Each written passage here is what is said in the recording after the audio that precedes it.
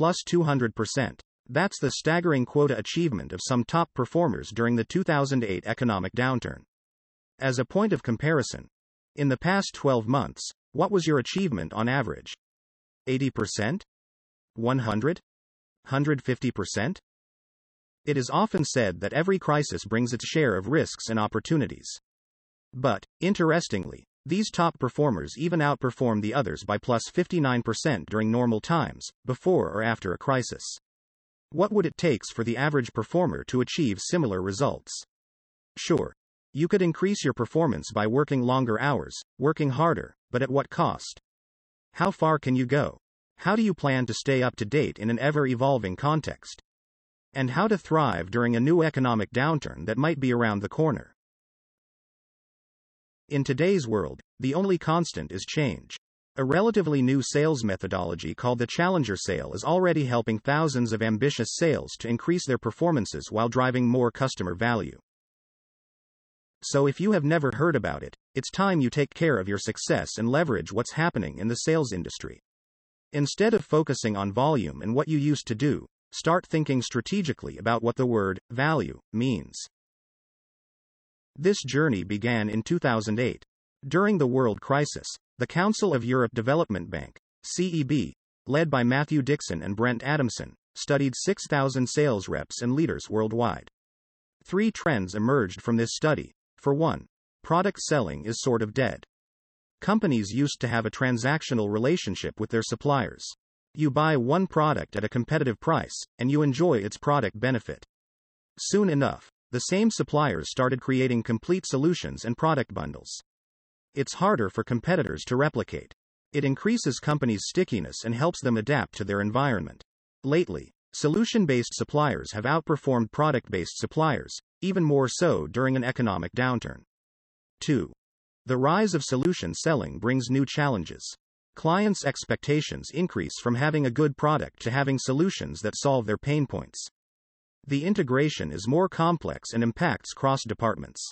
More persons are involved in the decision, and finding consensus is required to get the deal done. Providing a bundle of products might have increased the entry price point. The increase in risk aversion and fear of messing up is not to be overlooked. Why would a company invest so much time and money into any solution? What would be the return on investment? For all those reasons, companies will expect more personalization from solution-based suppliers. And 3. Some sales reps consistently and increasingly outperform others. Matthew and Brent identified 5 profiles of salespersons. On average, one particular profile achieved plus 59% compared to their team average. And during the 2008 worldwide crisis, this gap increased to plus 200%. So what did Matthew and Brent decide to do? Well, they decided to investigate and try to answer 2 questions. What makes some sales outperform? And why have their performances skyrocketed during the economic downturn? Before we go any further, we strongly encourage you to read the book to grasp the concept fully, link in the description. Let's dive right into it, and let's quickly introduce these 5 profiles identified. So, the hard worker is a salesperson who is not afraid to put up the hours, never give up, and is self-motivated to go the extra mile. This profile will willingly share valuable customer feedback internally. It's all about hard work and effort. The relationship builder is always available for its clients, seeking to help them most of all, building incredible connections and being a strong advocate. In this scenario, it's all about human interactions. Then we have the lone wolf.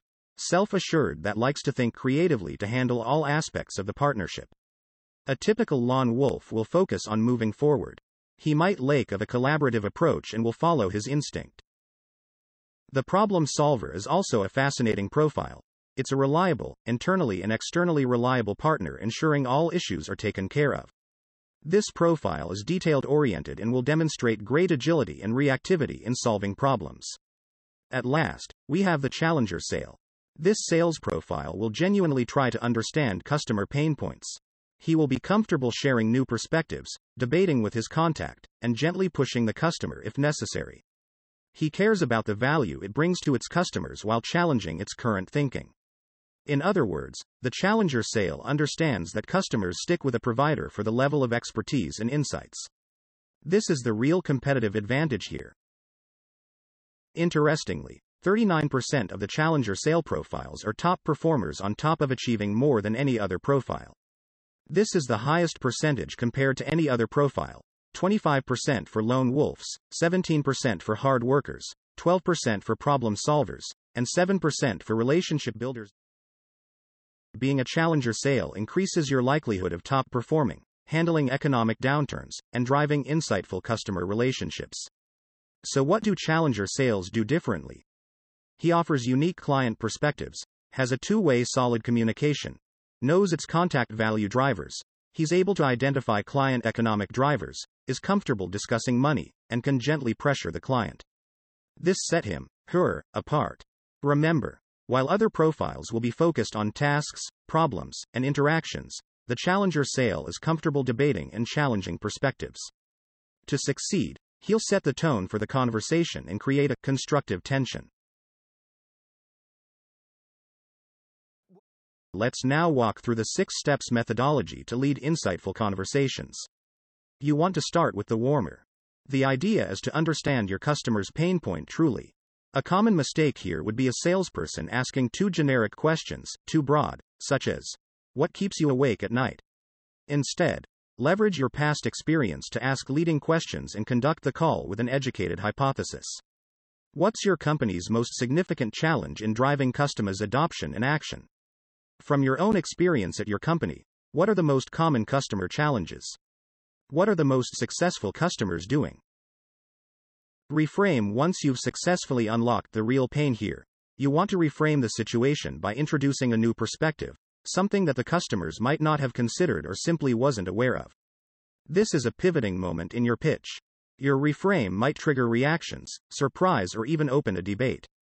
That's absolutely fine. The reframe helps you and your contact frame the situation before moving forward. As a matter of fact, it is okay to ask for comments and reactions in between these 6 steps. Customer, how does this resonate with you? What do you make out of this? It might come as a surprise, but the vast majority of your customers might not know precisely what are their real challenges. Hence the importance of driving the conversation and formulating your hypothesis while validating them throughout effective questioning. Now it's time to reinforce why this perspective matters. Try laying out the business case. What's happening on the market? What are end users moving to? What are the relevant trends that will reinforce your new perspective? Don't rush into your products and services benefits just yet. You can then follow up with the emotional impact by leveraging a success story.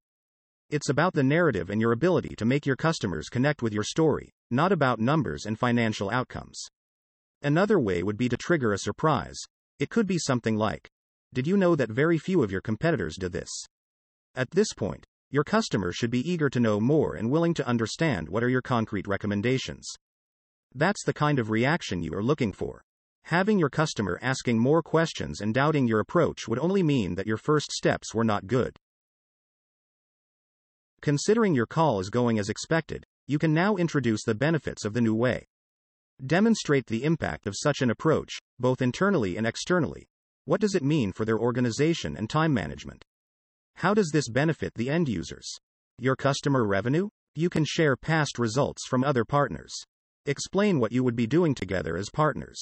Clarify how your company's products and services will support this vision. Finally, once your customer is hooked, you can proceed by detailing the process and clear next steps. As you might have noticed, you have led the call to the solution, not with your product. Make sure to take enough time to lay out clear next steps, ETAs, and ownerships. It would be a shame to complete the first 5 steps and overlook the actions needed on both sides to achieve the goals. I believe this quote to sum up these 6 steps perfectly. Without strategy, execution is aimless. Without execution, strategy is useless. Learning new methodologies and perfecting them take a lot of time and effort. Once you close this video, I would suggest that you start by asking yourself 4 questions. Do you believe your pitch helps you truly understand your customers' and prospects' pain points? Do you often get reactions from your customers? Does your pitch truly set them for success? When closing your calls, are you 100% confident your customers will be actively engaged and follow the action plan? If the answer to these questions is mostly no, you could start with these 5 simple actions. Identify 1 to 2 regular customers' pain points to build use cases. Try rewriting your pitch using the challenger sale methodology accordingly. Gather market observations, trends, and success stories.